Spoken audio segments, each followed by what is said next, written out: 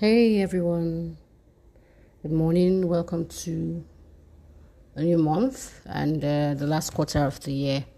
I think this year has gone really fast. I mean, it was just like I blinked my eyes and opened them when it was just January. So, welcome to a new month and hope everyone had a first quarter that was at least good and they had things to be grateful for. Well, looking back, I did have a lot of things to be grateful for, and I still have a lot of things to be grateful for.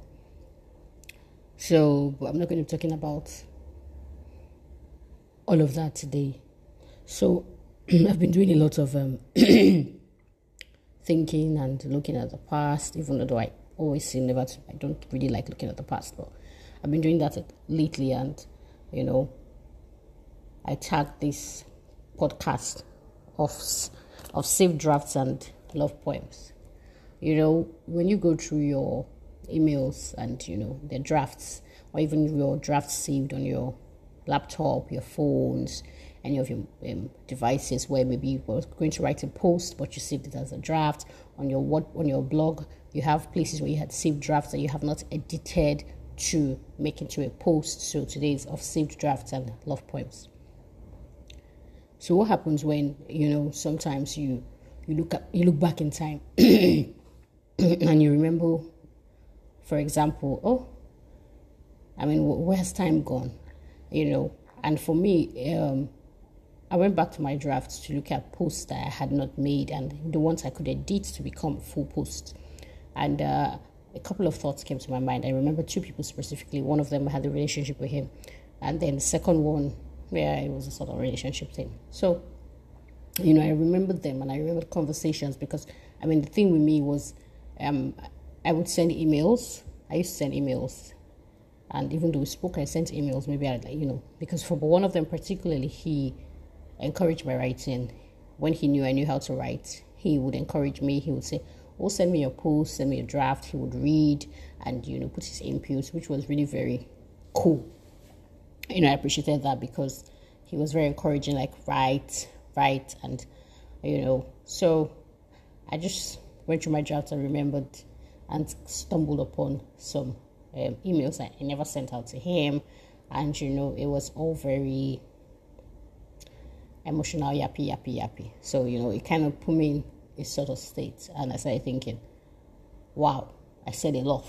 Why I like to tell myself that sometimes I'm not very emotional, but I think those drafts and love poems, that's also a saved draft, has proven to me that I'm not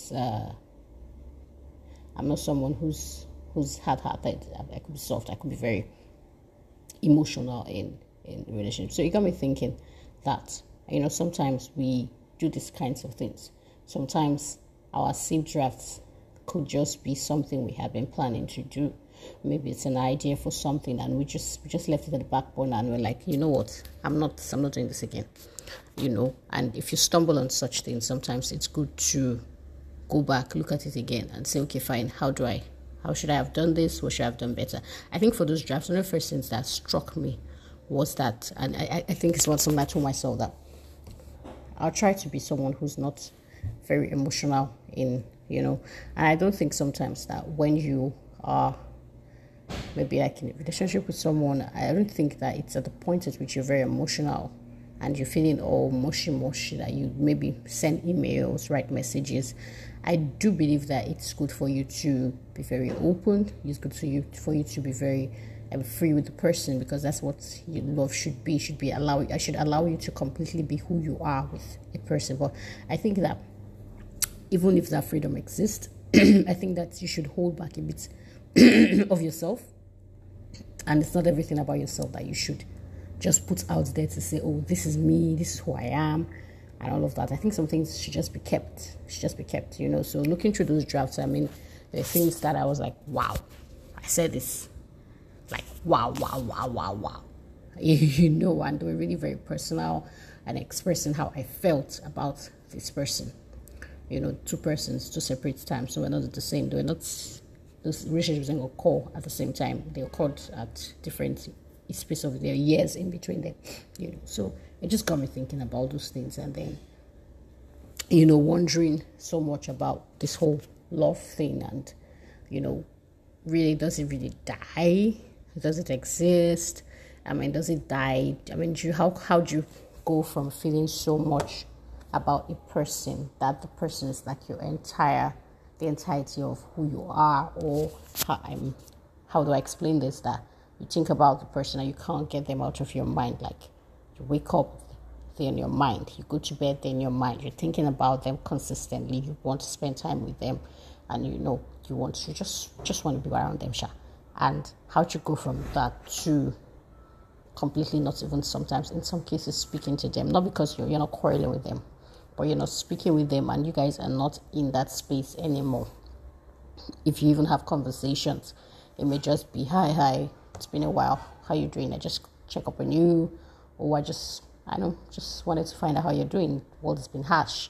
Are you still there? Are you hanging in there? And all of that. So how do you go from all of that to that space? And for me, it's still something that I'm still trying to understand. So, for example, I'm so fascinated. I see it's a fascination for me. I see people who they didn't know themselves before. They were just random strangers. They're not love. I keep wondering, how does that love thing happen? That, you meet, girl meets boy, or boy meets girl, and, they just click. And then they stay the course, and they just become like, oh, I can't do without this person. At what point, for me, is that, what's that done? Has that done? You just, oh, I love this person, I have to be with this person, So when that doesn't happen, it's funny to me that, what could have, is it that your love died and all of that? So safe draft basically for me is when those thoughts come, when you stumble upon a safe draft, you stumble upon a note, you stumble upon a love poem, you remember someone who bought you a piece of jewelry, a necklace, a top, trousers, old pair of shoes, a book, just ponder, let it bring back good memories of this person to you. In that moment, let it bring about good memories. Remember the good things. Reflect for just a little bit. Be in that space where you remember the good memories, and because it definitely would bring memories, you would think about, oh, I remember where I was when this happened. I remember what this person said. I remember this conversation. It was fun to have at that particular time. So enjoy the memories. Don't dwell on it too much that you stay there, that you now pick up your phone and you're like, well, let me just call this person. Not necessarily, because you might call the person for the wrong reasons. And just find yourself where you don't want to be. And I always believe that it takes something to walk away from someone. However it happened, whoever did the walking away, it's irrelevant. But I believe that there's always a stronger reason for walking away from someone. You don't just wake up and walk away from someone that you care so much about. There's something. And so I always feel that like that reason, especially if it's taking a long time, it's a valid reason. And so it may not always be very smart to go back to that something you have walked away from, except that parties have agreed to walk through what led to the walking away, and people have taken accountability and taken responsibility for their actions. Because there's no point if you're with someone, I say, okay, for example, I'm with someone, and one of the reasons I left the person was I didn't like the manner. I'm not saying that's what happened in any of the spaces. That's not what happened. And I didn't like the way the manner in which the person spoke to me. And, maybe he was dismissive and he felt he'd be condescending. Not saying that happened, and none of these people did that anyway. And then I walked away from that because I didn't like that. And then the person, we meet somewhere again, let's say 5 years later, we meet in France. Why France? Oh, we meet in Casablanca. I like Casablanca ever since I heard of that movie. I like the place and I really want to go to Morocco someday. So let's say we're meeting at Casablanca and both of us are single. And then we meet up, we start to talk and we reminisce. So we're just like, oh, yeah, it used to really be good. And then we go our separate ways to separate lives. And then the person says, oh, you know what? Let's meet. And we start to talk all over again. Now, if the person is trying to come back, I would have to say, okay, you know what? One of the reasons that this didn't work was because, A, you were very dismissive. 2, I didn't like the fact that you were condescending.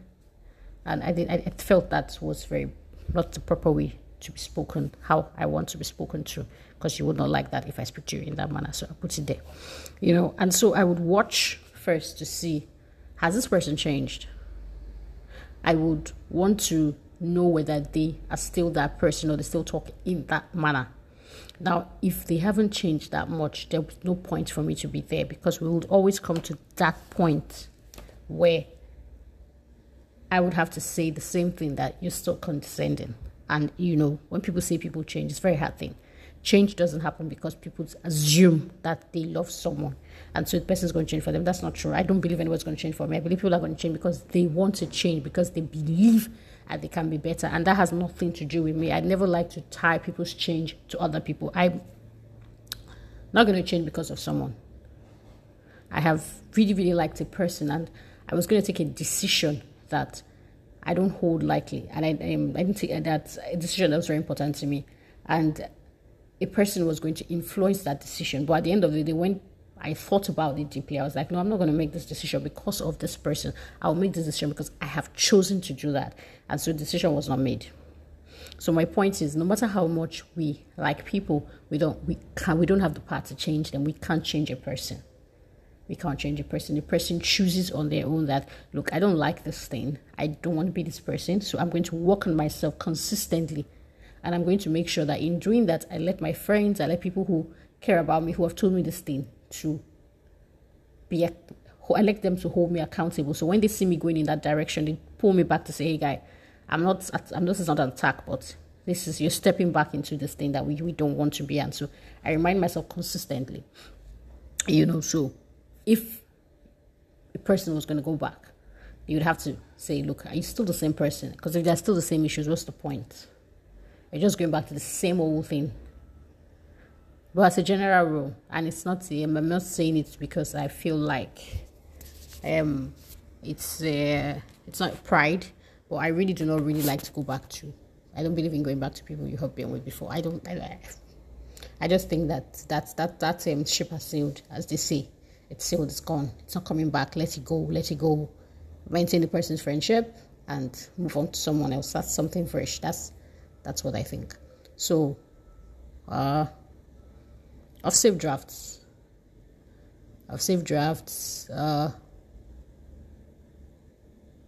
It always helps you to see what you were to. I mean, you now have hindsight. You're not in that space you were. You're not so emotional, so you're able to look at it and say, nah. Maybe this shouldn't have been. Or, well, it's okay. So I've saved drafts of love poems. Love poems because I wrote love poem for one of those persons, because I like to believe. I use that word, I like to believe, because I don't think I exactly am, but I like to believe that I'm an expressive person when it comes to talking to people. I think I'm very expressive, and I like to believe that I'm expressive in love, that I can show love. I like to believe that's what I might not really be. So I write a lot of poetry. So, I mean, it just makes sense that if I'm with someone and I like or love that person, I'm going to write a poem about that. If I could write poems about things that mean something to me, if this person means that much to me, I would write about how I feel. I would express that in writing, paper and biro, or type a love poem, which is what I did for one person. And so it was interesting. I may or may never publish the poem because I put the person's name, so it's possible that I might publish it one day and then just take out the person's name and certain details that you would know you'd have an idea of who the person is. And I don't want to do that because that's like, the person doesn't need to know. That poem is in the person's emails. I don't need to put it on my. Come on. I don't need to put that there. Come on. You know what it is. It's good for you. Besides, person has moved on. I have moved on. Everybody has moved on. So what's the point? So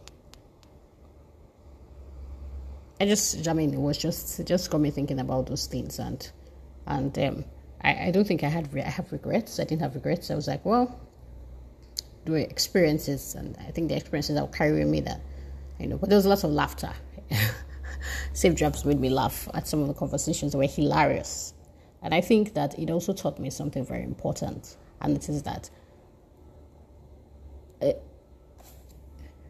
you as a person, that what's important, it's that you should never be with someone who doesn't make you feel like you're safe. Safety here, not necessarily in the context that most people think, which that is important, but safety for me here means that when you feel like when someone makes you feel safe, you don't feel like anybody's judging you.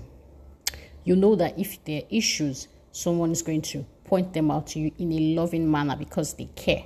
They're not going to use it against you to say, oh, okay, when there's an argument that, oh no, the reason why this is happening is because that's who you are. They're not going to turn back everything that has been said in confidence, in a place of safety and vulnerability, and use it as sort of like daggers. It's metaphorical now. Throwing darts at you and hitting you when it matters the most, that you don't need to be hit like that. So I think for me that's important. I think for me what's also important is somebody who lets me be me. So when you say let you be you, is we all have our different complexities. We have different things that have made us who we are, whether it's life circumstances, whether it's what we believe in. I'm a Christian first, and so whatever I believe in affects how I live my life. So I don't make certain decisions, and I won't do certain things because I'm a Christian. I will not walk in certain ways, say certain things. I will not. There's certain places I probably will not go to, because I don't feel very comfortable in those spaces. I don't feel like I should be here, So because of those things, they would have an effect on the kind of person I am. So if I meet someone tomorrow and,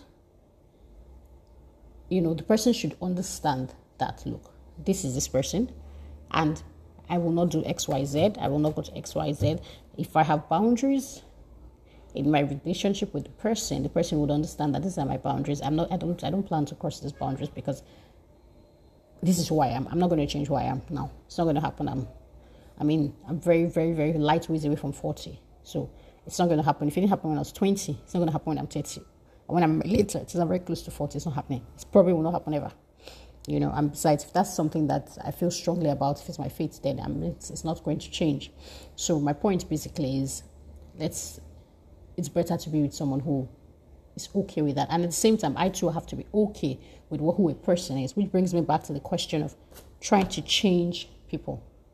For example, if you're someone who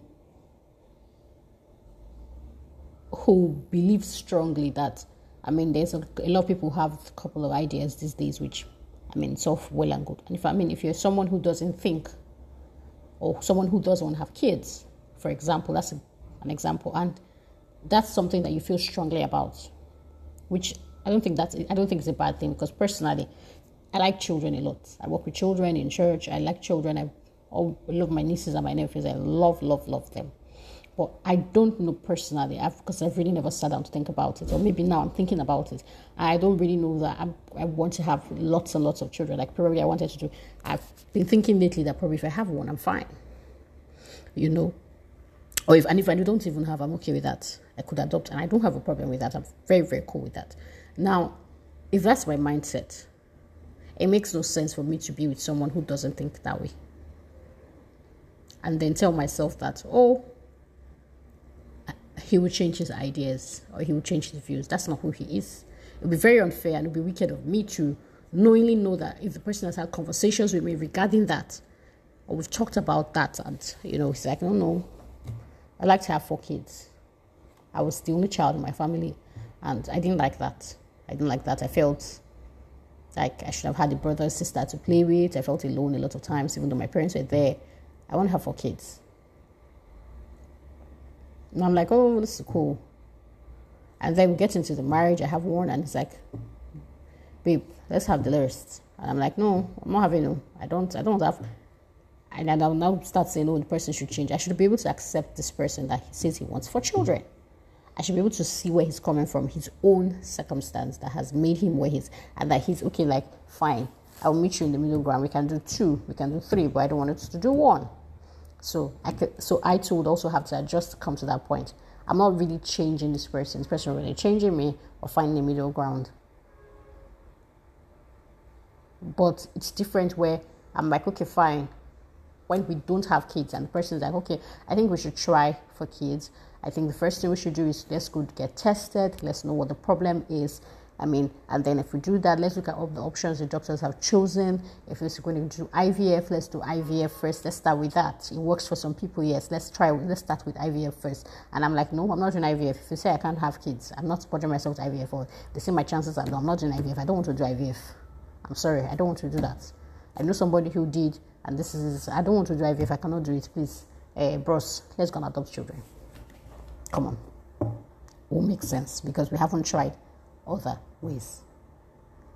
And I'll be comfortable because inside of me, I'm okay with the idea of not having him. But that's not him.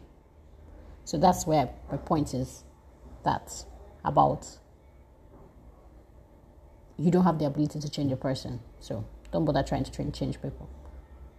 So of love drafts and love poems, I think in the end, I think love